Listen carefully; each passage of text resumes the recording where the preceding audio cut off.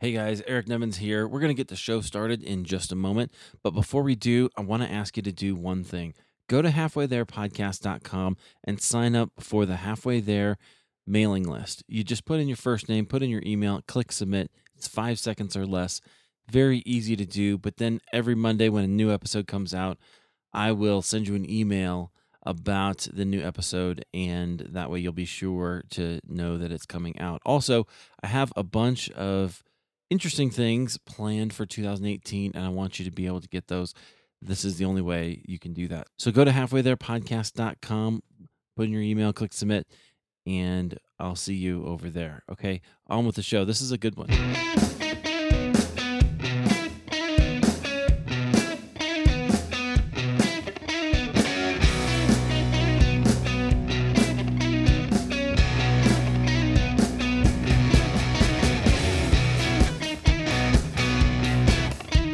Well, welcome to Halfway There. I'm Eric Nevins, and this is the show where we have honest conversations with ordinary Christians about today's Christian experience. I'm excited to bring this conversation with you today.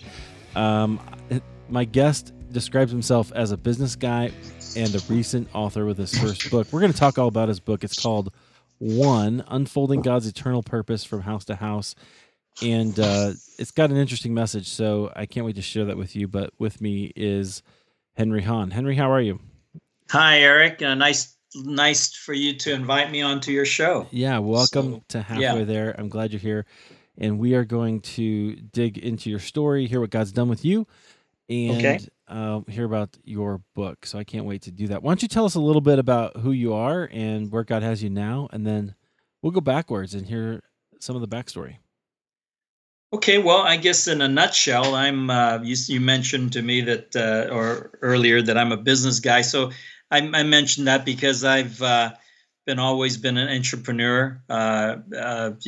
Since college, I graduated from UC Berkeley, and my first startup was a folding bicycle, of all things. Wow, cool. And it's still going on. It's called Dahan, and But since then, I've been in numerous other startups, mostly tech startups, and now I am retired. But I'm still connected with some startups, and I'm married with 4 kids. They're all married, and I have 5 grandkids and 1 coming. So that's been married for 41 plus years.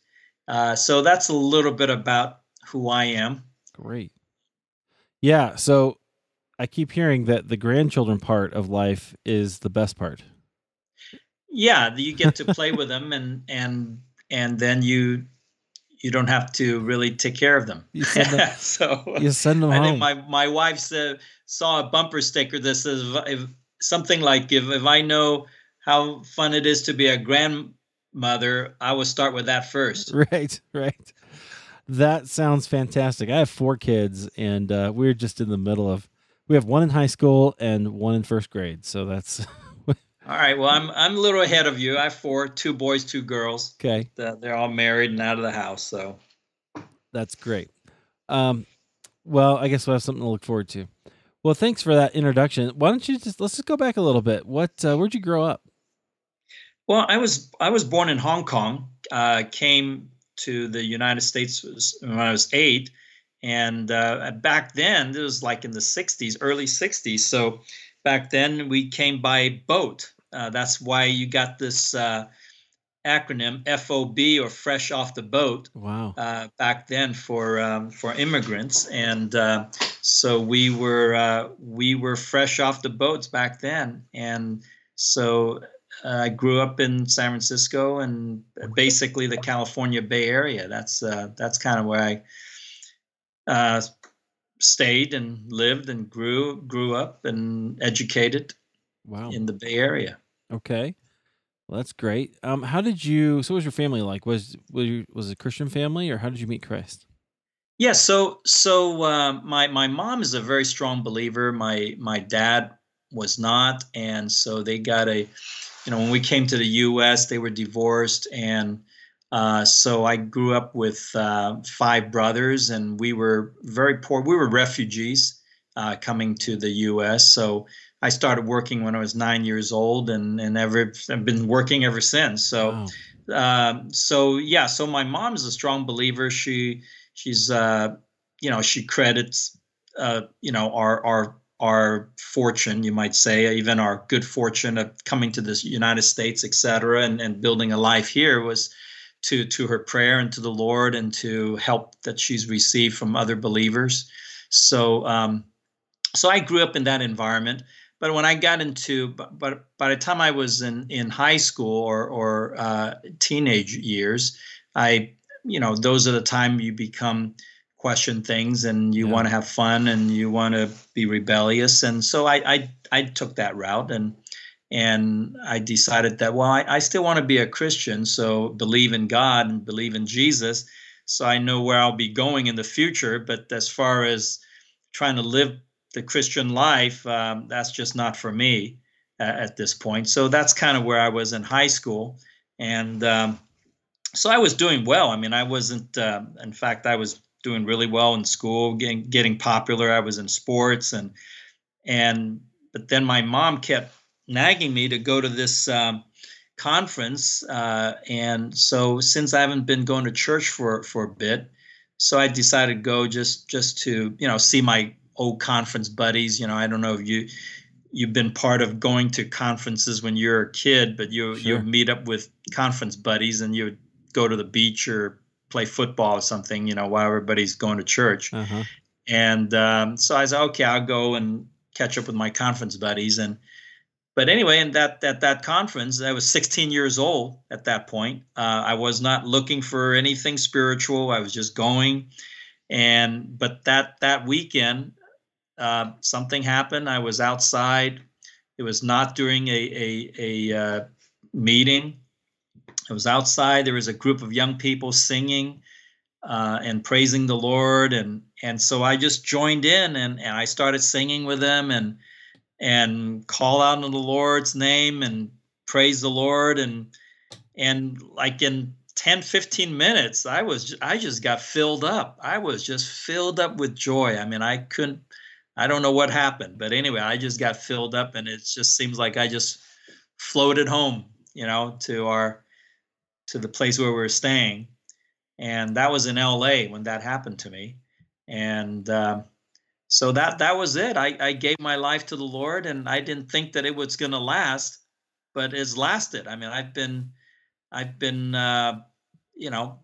steady, moving forward with the Lord in ministry and in spiritual life ever since then. So it's to God, to the Lord's mercy and glory. But I didn't think it was going to happen. But anyway, here Wow. I am. So So what do you think happened? What what do did I think happened with at, what? at that experience when you were singing and you Uh-huh. you sort of joined it on a whim and you believed, obviously, Yeah. but this experience seemed it was different for you. Yeah. Yeah. Yeah. Yeah, I don't know what happened. I mean, the Lord just came in, the Spirit came in and filled me up with joy and with love and with, all the good things of the Spirit. Mm-hmm. I can't explain it. I mean, I wasn't doing, I mean, I wasn't convicted of anything. It wasn't like I was, needy and I was seeking and searching for God, and I was down in the dumps or, that need help or anything like that. I was just a regular 16-year-old guy having a good time, and I joined in and I got filled up. I mean, Yeah. and Yeah. so and so that was it for me. I mean, between me and the Lord, that was it. Yeah, that's fantastic. So Yeah. it's interesting to me that was but it was an experience. It was like an experiential kind of moment that you had with God, not necessarily a decision that you made. You just were there and God made you, filled you with the Holy Spirit, and that was it. Yeah, yeah, that was Love it. it. I mean, yeah, I did not make a decision other than joining to sing with these, there was probably about 10 of them out there, maybe less. Sure. But yeah, just that was the decision I made, was to, well, let's go join in and sing. That was Yeah. Oh, that's cool. so yeah, you don't know, the Lord works in people say that the Lord works in mysterious ways, and I guess that's one of the mystery. Absolutely. Yeah, I love to hear different stories. So that's a unique one. I like it. What so tell me about how'd you start to learn? How'd you know, did you begin to be more interested in scripture or what kind of how'd you grow from there? Yeah, so I would credit the my early years to having good fellowship with believers that were around me, and they were into the Word, they were into fellowship, and I just jumped in, I just joined in, and since then I've been active in fellowship, active in ministry, active in gospel, active in Bible study, and of course teaching through that. And I've been responsible in some churches. Planted a church and was part of the eldership in Mm-hmm. a couple of churches, and so that's kind of been my journey. Since then, and it's been great. Uh, I've come to, well, maybe when we get to it, how I came to write the book, maybe I'll talk more about the transition of my experience. But I would credit that going on with just being with believers and fellowshipping. Mm-hmm. Yeah, and that fellowship is really important, and I know that that's part of what you talk about um, in the book, if I'm not mistaken. So can you describe for us a time when you learned to trust God more deeply? Oh Does gosh, anything stand out? I don't know. Well, maybe I don't know what the trust God more deeply. I guess it's just been a process. Maybe the very first one was that really had an impact I was living in Berkeley and going to school in Berkeley at the time that I got filled up by the Lord, filled up in the Spirit. And so I was, like I mentioned to you, I was getting popular in sports and in the school there. I was just getting to get into things and like girls, etc. Mm-hmm. And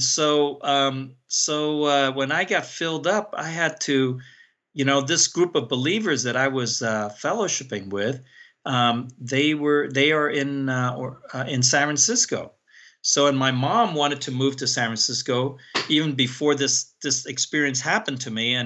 And when she told me that she wants to go to San Francisco, I told her, no, I'm not going to move with you. Now, of course, she's a single mom, and I was the youngest, and so I said, well, I'm going to finish up school in Berkeley because I don't want to, I got a lot of things going on here. So if you want to move to San Francisco, I'm going to just live with one of my friends. And so that was kind of where I sort of made my decision. And then when this thing happened to me down in this Southern California, when I came back home, after a few weeks, I made a decision to move to San Francisco. To leave my life, so to speak, in Berkeley, Mm-hmm. and moved to San Francisco. And this was during the days of the Jesus People movement, Oh and yeah. and I quickly became came to be called a Jesus freak, in high school. And so I think that was the first major decision that I made. I would that would be, I suppose, trusting in God, Yeah. because I don't know what would happen. I decided to leave what I know, what I enjoyed, what I was looking forward to in a kind of a worldly, secular way. But I decided to choose God and choose His purpose. And so it has worked out. Everything worked out. Yeah, that's good. That's good. Well, it Yeah. sounds like you've been really involved in your church and in various activities. What one of those have really shaped how you understand the gospel? Oh, wow. Am How I I am I understand. stumping You you? mean as far as you mean in my I mean, just in your experiences? experience, What? yeah. Like what has kind of shaped you that understand. It doesn't have to be the gospel. It could be how you understand the Lord, how you understand relating with Him, how you understand His grace. Yeah, yeah. Well, I mean, there's just so many things, but I mean, if I go back to my early years when I was still in my, active as a teenager and in college, etc. I would say just the impact that I received of seeing not just Jesus as the Savior, but to see his body, to see the one body, to see Yeah, that all the believers should be one, and how we all should love one another, and that we all are needed, and we all have a part in contributing to the building up of the body of Christ, and that believers shouldn't be divided. We should be able to freely fellowship with each other, and that was part of my seeing and understanding way in the early years. So I think those two together, seeing the Lord and seeing his body, the ecclesia, you might yeah, say, is has been a constant driving force yeah. in my life. So tell us about some ways that the body has ministered to you powerfully over your years. Well, so one of the things that has really affected, I mean, of course, my spiritual lifespan over 45 years. So it's Sure. there are periods of different things. So it's hard to kind of pick out which period or which thing that are that's really impactful. But I mean, it's because there are so many things that are impactful through this 45 plus years of the Christian life. But I would say that I preached the gospel when I was younger. I preached the gospel in many ways, open air preaching, and when I was in high school, I would stand up on cafeteria table and preach Jesus, and in college I would get in front of the quad and speak openly, and so I did a lot of that kind of a preaching, but I would say that a real turning point was when I got to be in my 30s and almost 40. I think probably 40. That I started really thinking about home gatherings, meeting in homes, and bringing people to my house, opening my house for young people, and to fellowship in a lot more informal way, back and forth type of question answers, and letting everyone have a way have a say in what they're thinking and where they're coming from, and so I've been practicing that since the 80s and the mid late 80s, and that Yeah. has really impacted my experience of fellowship, and the and I would say if we talk about fruit, of course you don't Sure. know what let's say talk about fruit that you can look at. I mean, when I say fruit, I'm in this sense I'm talking about people that you have impacted, that you have led to the Lord, or you have shepherded to grow. When it's hard to know what happened in the early days when I was preaching to crowds and so forth, and it might have an impact, don't know, but for the people that I can count and follow up on, is just not that many. But when I started meeting in homes and opening up my house, Mhm. to young people, and then as my kids grew up into high school and college, they brought their friends, and over a course of years, and lot of young people just came to the Lord and came to enjoy the Lord, came to turn their heart to the Lord. And I can count, I can count the people that I'm caring for and shepherding and I'm praying with and so forth. So I would say that in my Christian experience, that, just the fellowship, the open fellowship in the homes has been a huge impact Yeah. in my Christian experience. How were you introduced to that kind of style of open fellowship? Well, I was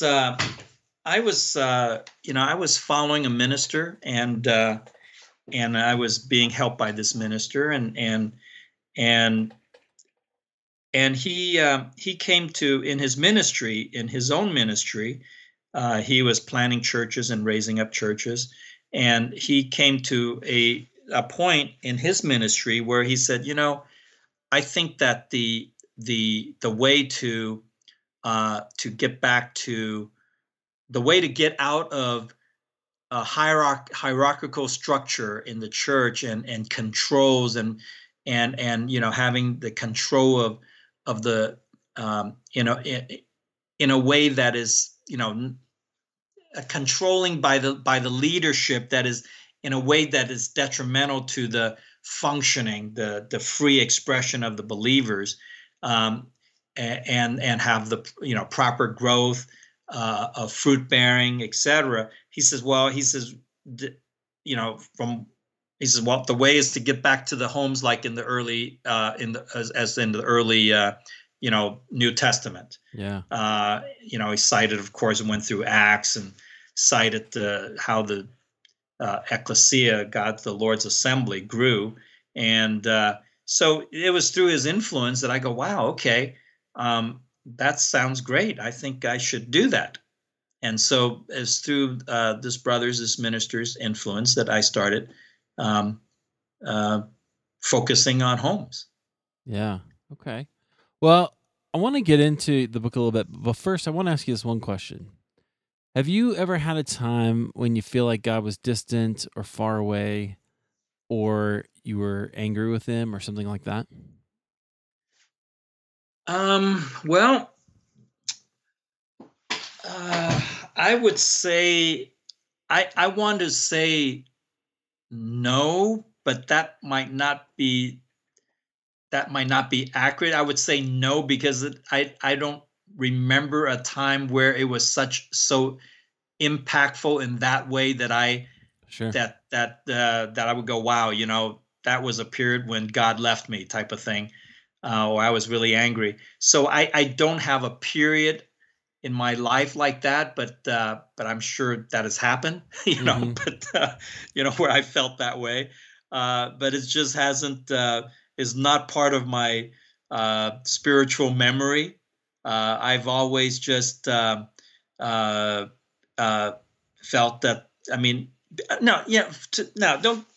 I also want to clarify this: is that after a while, in the early days as a believer, there's a lot of concern about feelings. Mm-hmm. Whether you're feeling the Lord is with you, the feeling of joy, the feeling of peace, and the that kind of feeling is very much part of the early Christian experience.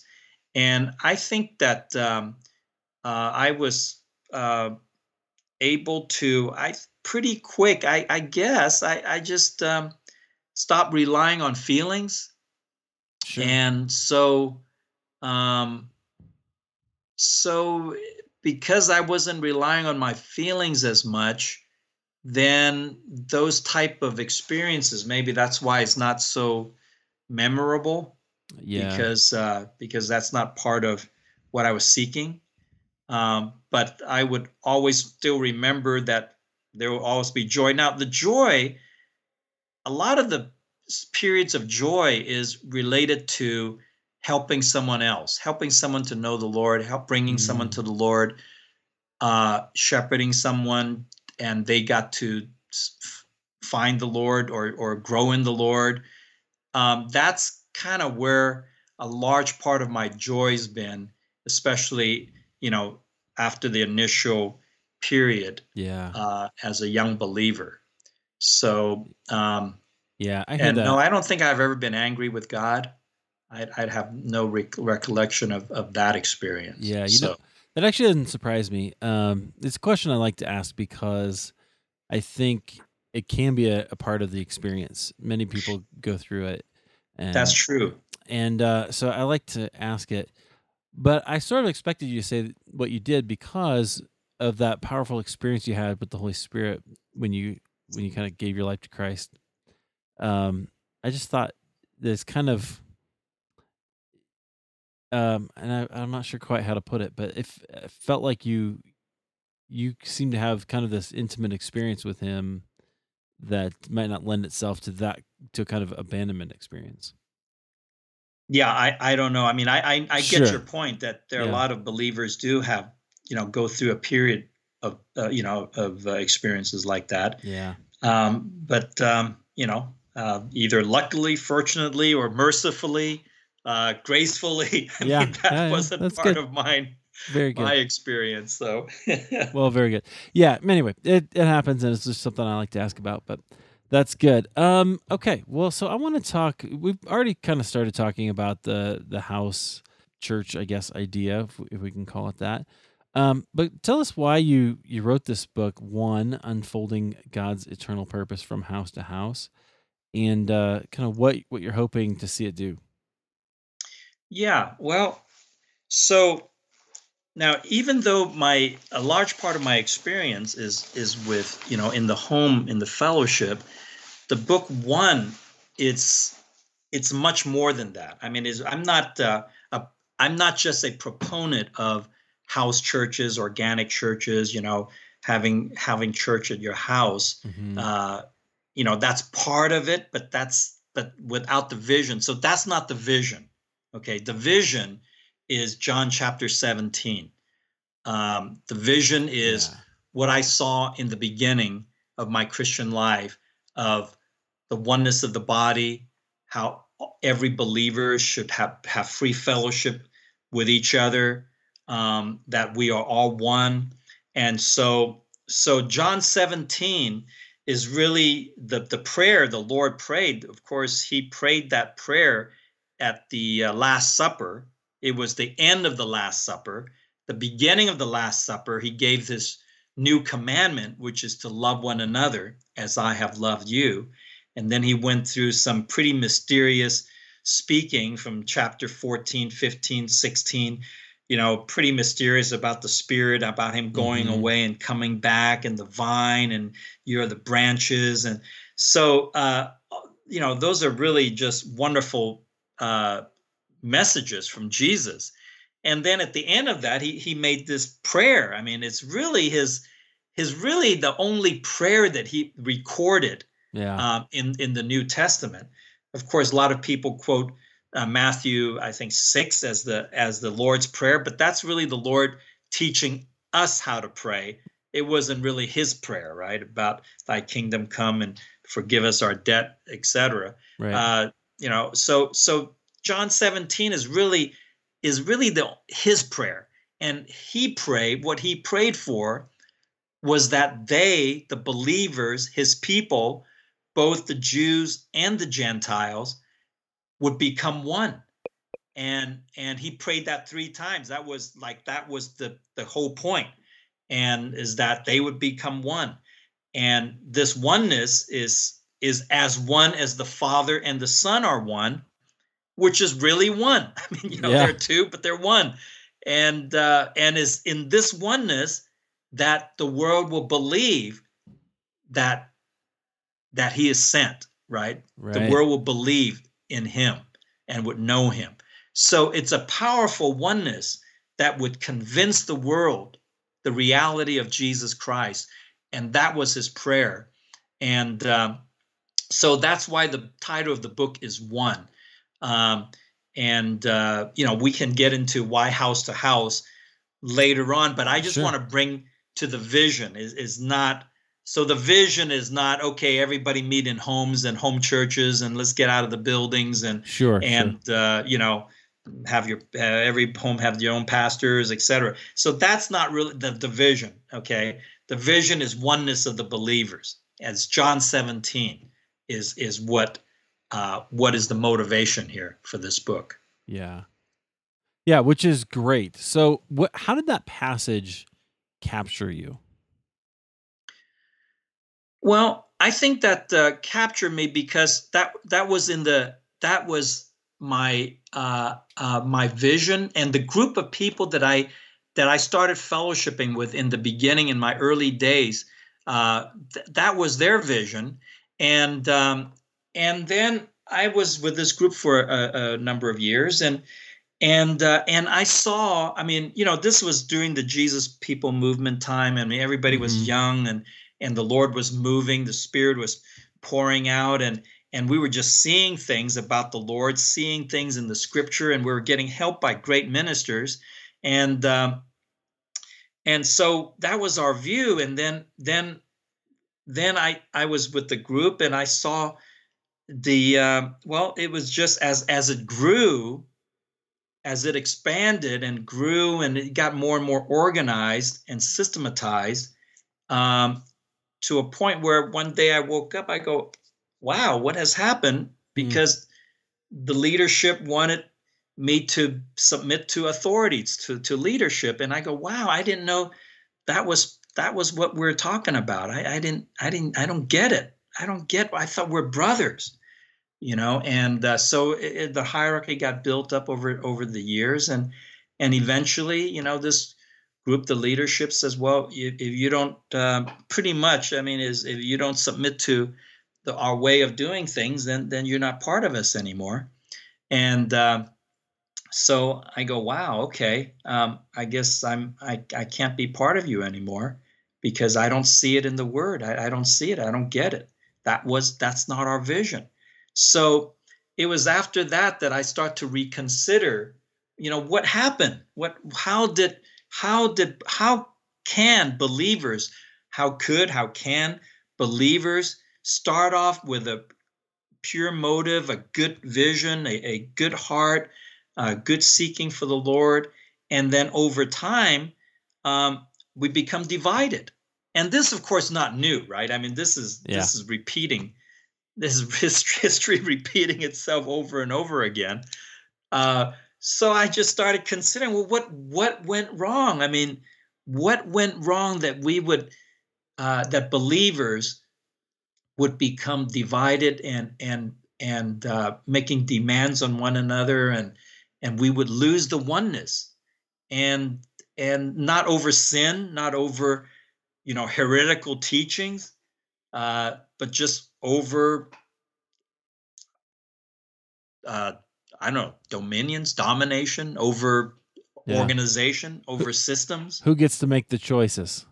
Who gets to make the choice? Who's got to say? So it was after that experience that that I started considering and reconsidering the whole idea of oneness, and so it brought me to the Lord's Prayer. So it was after that period, brought me to the Lord's Prayer, and to consider the Lord's Prayer, because here's the Lord praying for oneness, and here we were. I mean, I and with this group of believers, that's how we started, and then we ended up, I'm getting removed, right? Yeah. So what happened? So here's the Lord's Prayer. I mean, if the Lord's Prayer is not going to be answered, I mean, those are the Lord Jesus is praying, right? If his prayer is not going to be answered, then why, if we don't believe that, then why are we even praying? What if Jesus' prayer is not going to be answered, then what are we doing praying?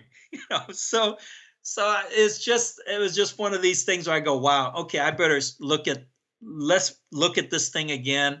Let's dive into John chapter 17, consider what the Lord is saying there, and what can I learn? What didn't I see? What are believers missing? Okay, so that's kind of how the book kind of genesis of the thinking behind the book. Oh yeah. Yeah, well, I think that's right. I often think about that in terms of denominations, and things sort of by happenstance. We go to a not denominational church, but we're still separated, right, from everybody else structurally. And But I just think every once in a while I'm just curious about what, think about the experience of other believers. So one of the reasons I love doing this is you can, people from all different kinds of walks of life, or Yeah. Yeah. different experiences, and have a chance to kind of prove, hey, we're all believing, we're all trusting in Christ. We're in the same boat here, even if Yeah. we go about a few things differently.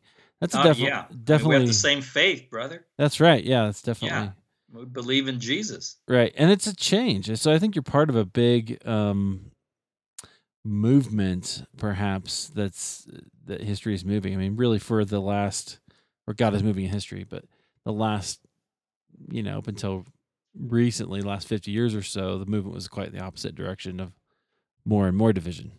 Right. Um, Right. yeah. Anyway, okay, great. Yeah.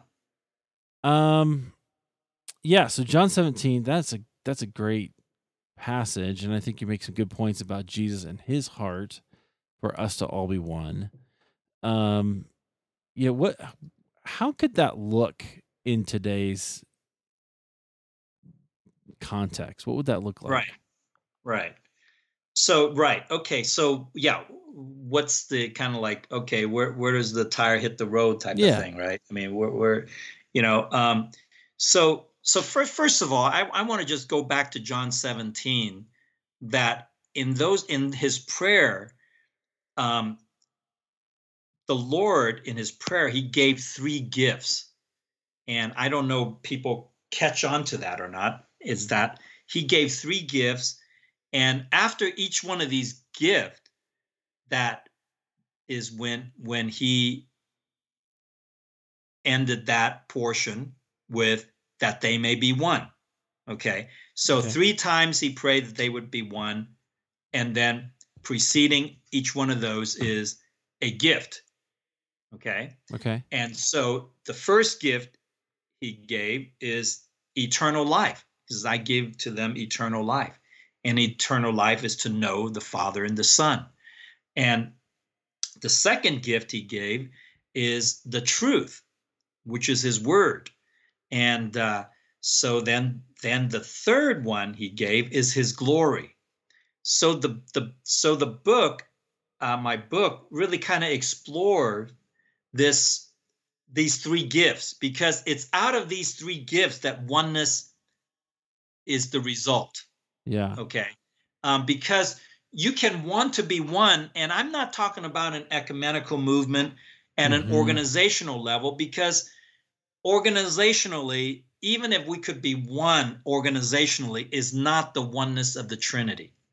Okay, so when I say one, I'm not talking about any kind of organizational, ecumenical type of a movement, but it's out of these three gifts that the Lord gave. It's the eternal life.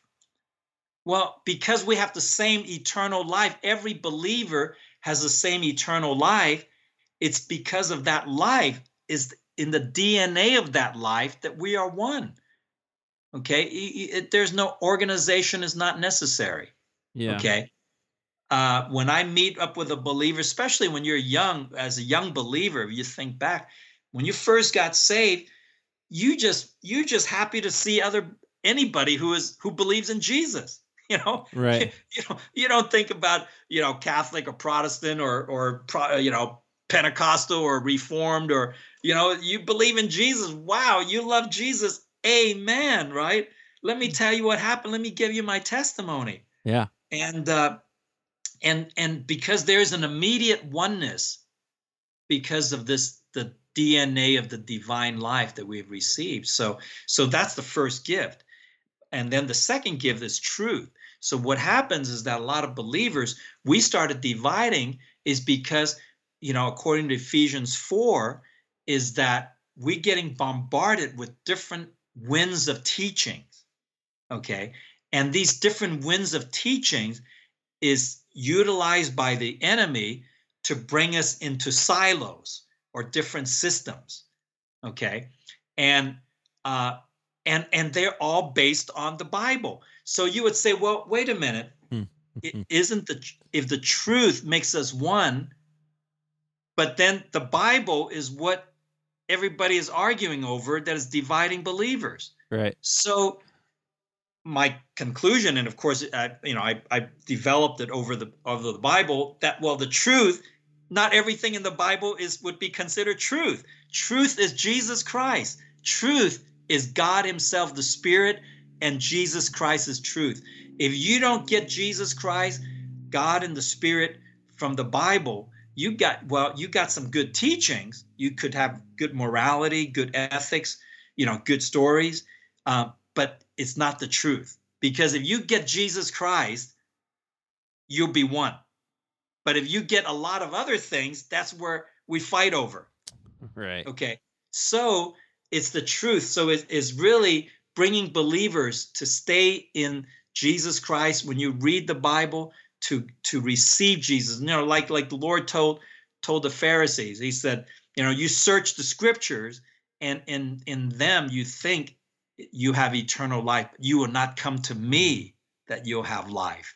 Right. Yeah. And it's these, and the scripture is speaking concerning me. So if we look through the Bible, and if we're a Bible student, we're looking for everything else other than Jesus, well, we're going to be fighting for a long time. So truth is Jesus Christ. So that's what makes us one. And then finally is he gave us his glory. He says, I give you the glory that I received, I give to them, that they may be one. And so I developed the matter of glory.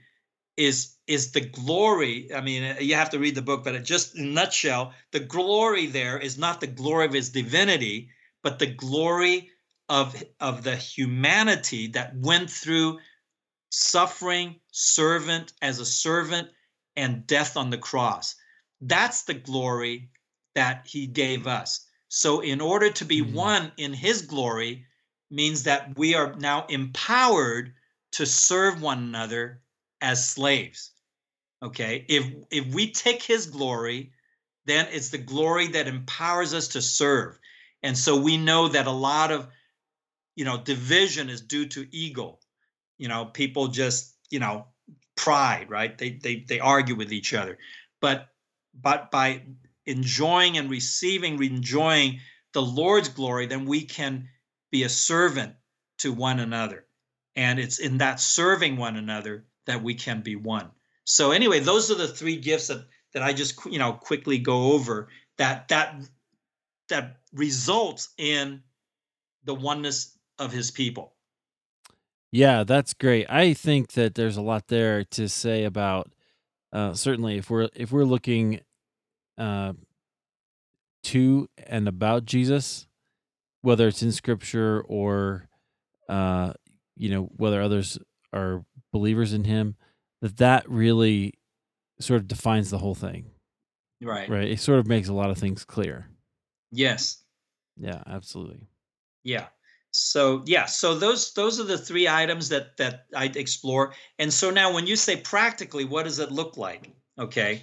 I would submit that there are two things that I've received insight from, and interestingly, I have not come across any commentaries or Bible teachers that have talked about, or at least emphasize on it. Now, they could be out there, and I'm asking the audience to help me to confirm what I've seen in the Word. Okay. And so there are two things that is practically what believers should be doing if they see this matter of oneness and want to practice it.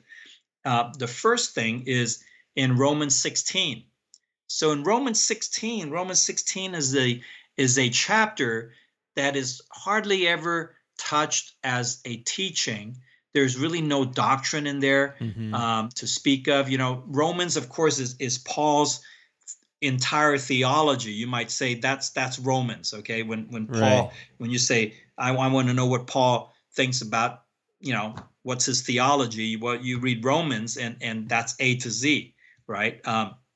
And you will see that when you read through Romans, his heart is that the Jews and the Gentile believers, they come together as one body. So throughout every section of Romans, justification, condemnation, justification, sanctification, glorification, and then the body life.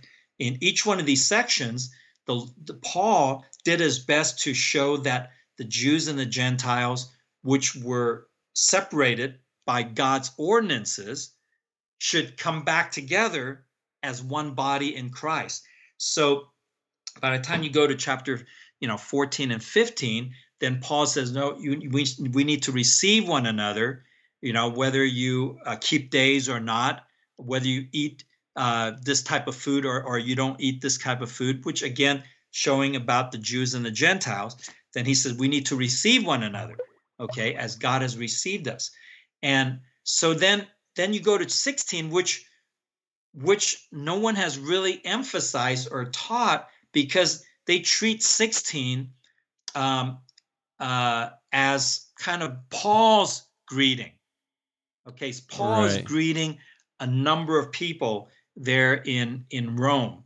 And so the takeaway typically would be how much Paul cares for the people that he knows, he knew, or he doesn't even know he heard about them, but he cares for them.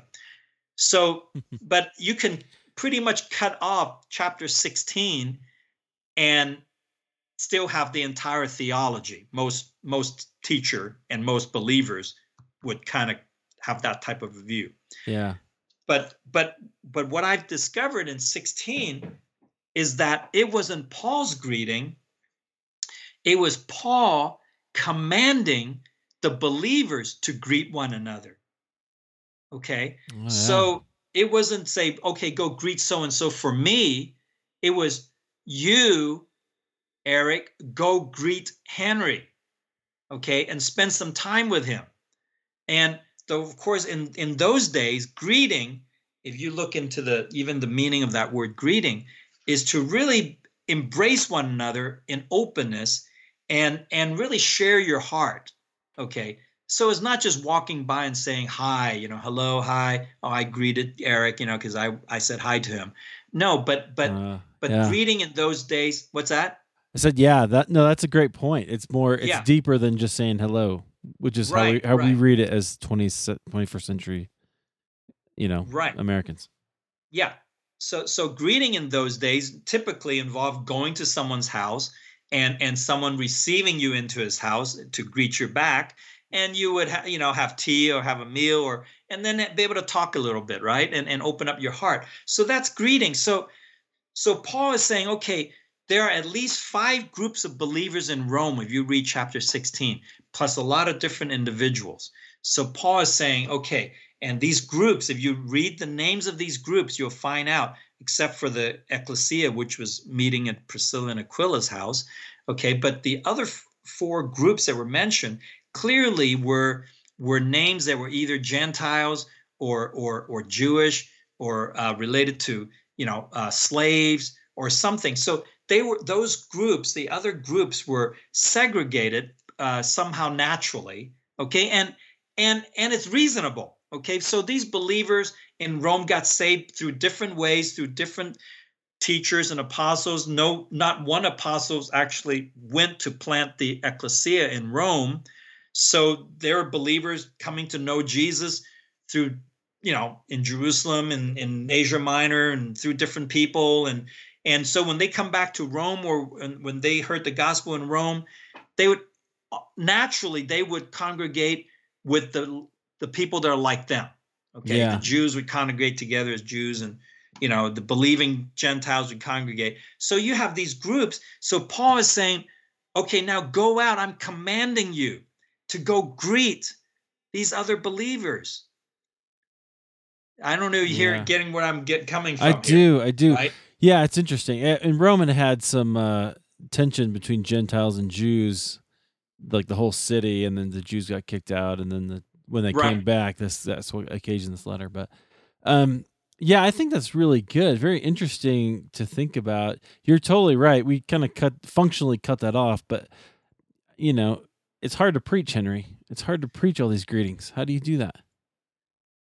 It's hard to preach all these greetings? Yeah, you do a pretty good job. I'm being I'm being silly with you, but Well, yeah, it's got to start from somewhere, right? Somebody's going to right. have to say something, right? And then hopefully more people will say the same thing, and if they see it in the word, they'll say it. And Exactly. My and point is so I'm just merely saying, look at Romans 16. Nobody's talking about Romans 16, absolutely. and because we don't talk about Romans 16, there is no greeting among believers. Everybody only think about fellowshipping when they talk about fellowshipping group is only among the group of their own kind, so to speak, right? Group within the same ministry, the same church. Okay, there is not the intentional, proactive teaching to go, no, okay, you fellowship in my church. Okay, you're in this group. We're together in this group, but let's go out and greet other believers. Yeah. Let's intentionally go out to greet someone, right? I mean, they're all around us. They're believers are actually all around us, but we don't think that way because we're thinking only of my own church or my own group. So if we look beyond that and say, look, if you're of the faith of Jesus Christ, we're one. We can fellowship together, even though we may not believe in the minor things, the peripheral things, the same. But Jesus Christ is our focus, right? He's the one who saved us. Yeah, absolutely. So let's fellowship around that. So anyway, so that's the first thing that I am, proposing in my book. That if you see the matter of oneness, then you need to take action to greet believers that are not part of your church, so to speak, right? Your group. Yeah, right. Exactly. That's great. What was the other passage? What's that? What was your other passage? Didn't you have another passage? My other passage is 1 Corinthians from chapter 11 to chapter 14. Okay, from mid chapter 11 to chapter 14. So there's really interesting. So now this is where we start hitting the practice of what a home assembly really should look like. Sure. Okay. All right. So that's why there's the house to house there. Gotcha. In the subtitle. Okay. So in 1 Corinthians mid chapter 11 to chapter 14 is the only description of the Lord's ecclesia in action in the whole New Testament. Okay. So we should pay attention. If we care about the Lord's ecclesia, his assembly, then we should really consider mid chapter 11 to chapter 14 of 1 Corinthians. Okay, so I want to point out that of course, that was in a home, okay, because all the ecclesia, all the assemblies in the New Testament were in homes. Yeah. But the interesting about this, in the description of this, is that, well, let me just backtrack just a little bit. I want to say the word ecclesia, which the Lord is building. Now, it's just quickly, without getting into it, it's been mistranslated to church. Okay, so church is not ecclesia. Yeah, ecclesia is the Greek word that appears, and we often translate it as church, but it means like gathering.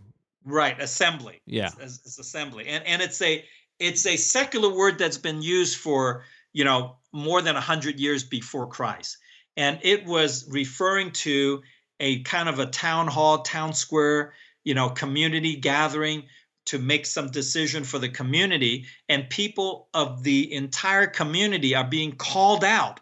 So that's why it's called out. It actually means called out. Okay, so they're being called out to this gathering as a community meeting, and so two characteristics of ecclesia is that it's made up of all kinds of different people within a community. Okay, Jews, Gentiles, rich, poor, what have you. Okay, educated, uneducated, they're all represented, called out to community gathering. And second is that everyone can voice their opinions. Okay, everybody has a voice. Everybody can speak. Everybody can, say what they have to say. And this was the case of the secular ecclesia that was described in Acts 19. So Acts 19 described a secular ecclesia. That's what happened. Okay, so but you keep in mind now, those are the two kind of the characteristics.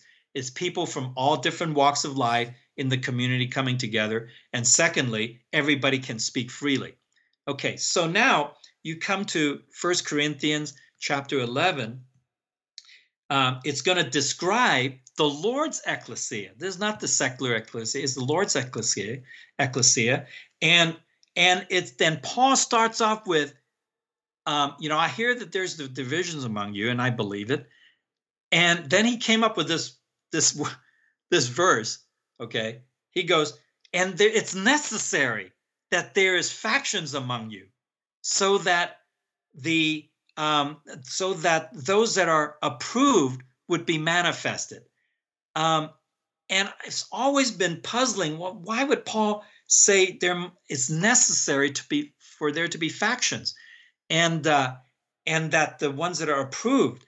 Well, anyway, without getting into a long story and drawn out to cover this whole section, I just want to say this, is that a ecclesia of the Lord is not, it has to include all kinds of believers from various background, even factions, okay, that we come together. But at the end, as you go through the bread and the cup, by the end of this ecclesia, they all became one.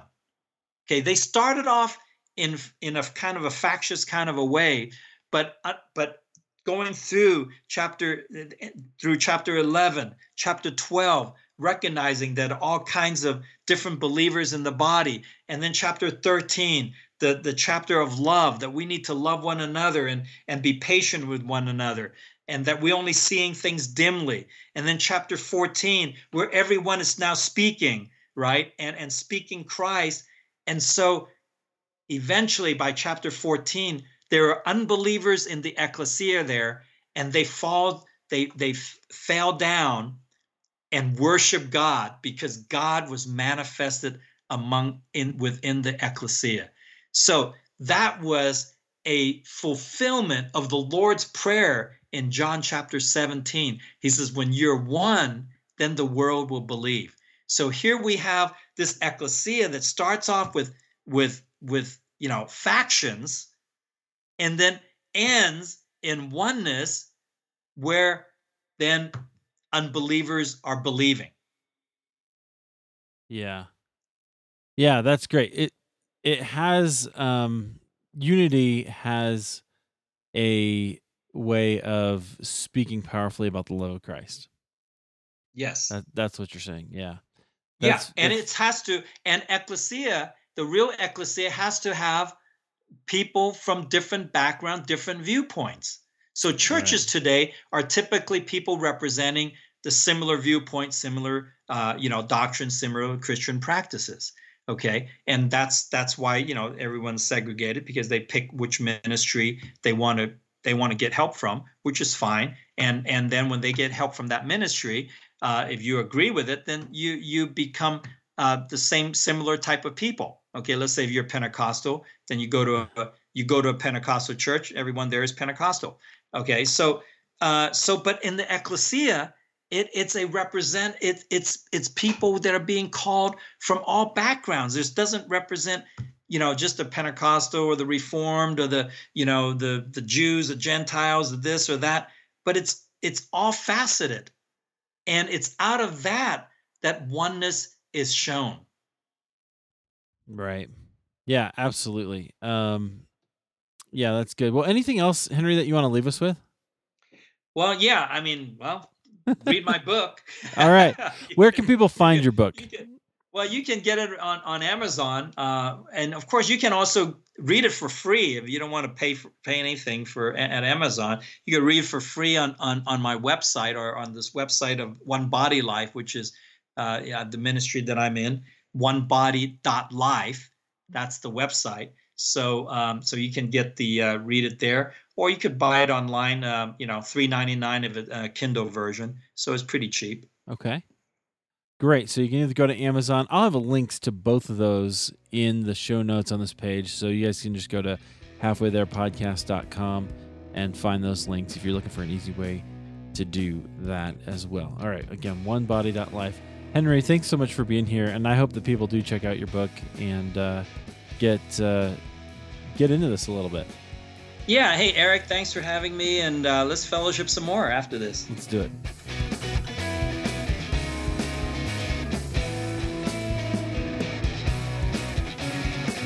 Well, friends, thank you so much for listening today. This has been a wonderful pleasure. Henry, thank you so much for sharing your story in your book and your passion for the oneness of the body of Christ. I think you're right on, and hope that people will catch on to the vision. Friends, if you want to check out Henry's book, One, you can do that. I'll make it easy for you. Just go to halfwaytherepodcast.com, hit the show notes for this page, and you can get the book. There's 2 links there, like we mentioned. One, to get it for free if you want to just read it on his website, or if you want to get the book and support him and the Halfway There, you can do that by clicking the Amazon affiliate link there. It sends something back to me, as well as supports Henry in his ministry. Would love it if you would do that. Again, while you're at halfwaytherepodcast.com, sign up for the mailing list. You just put in your name, your email, and it takes just a few seconds. You can do that. I'll let you know every single week when we get a brand new episode out. All right, thanks a lot, and until next time, keep the faith.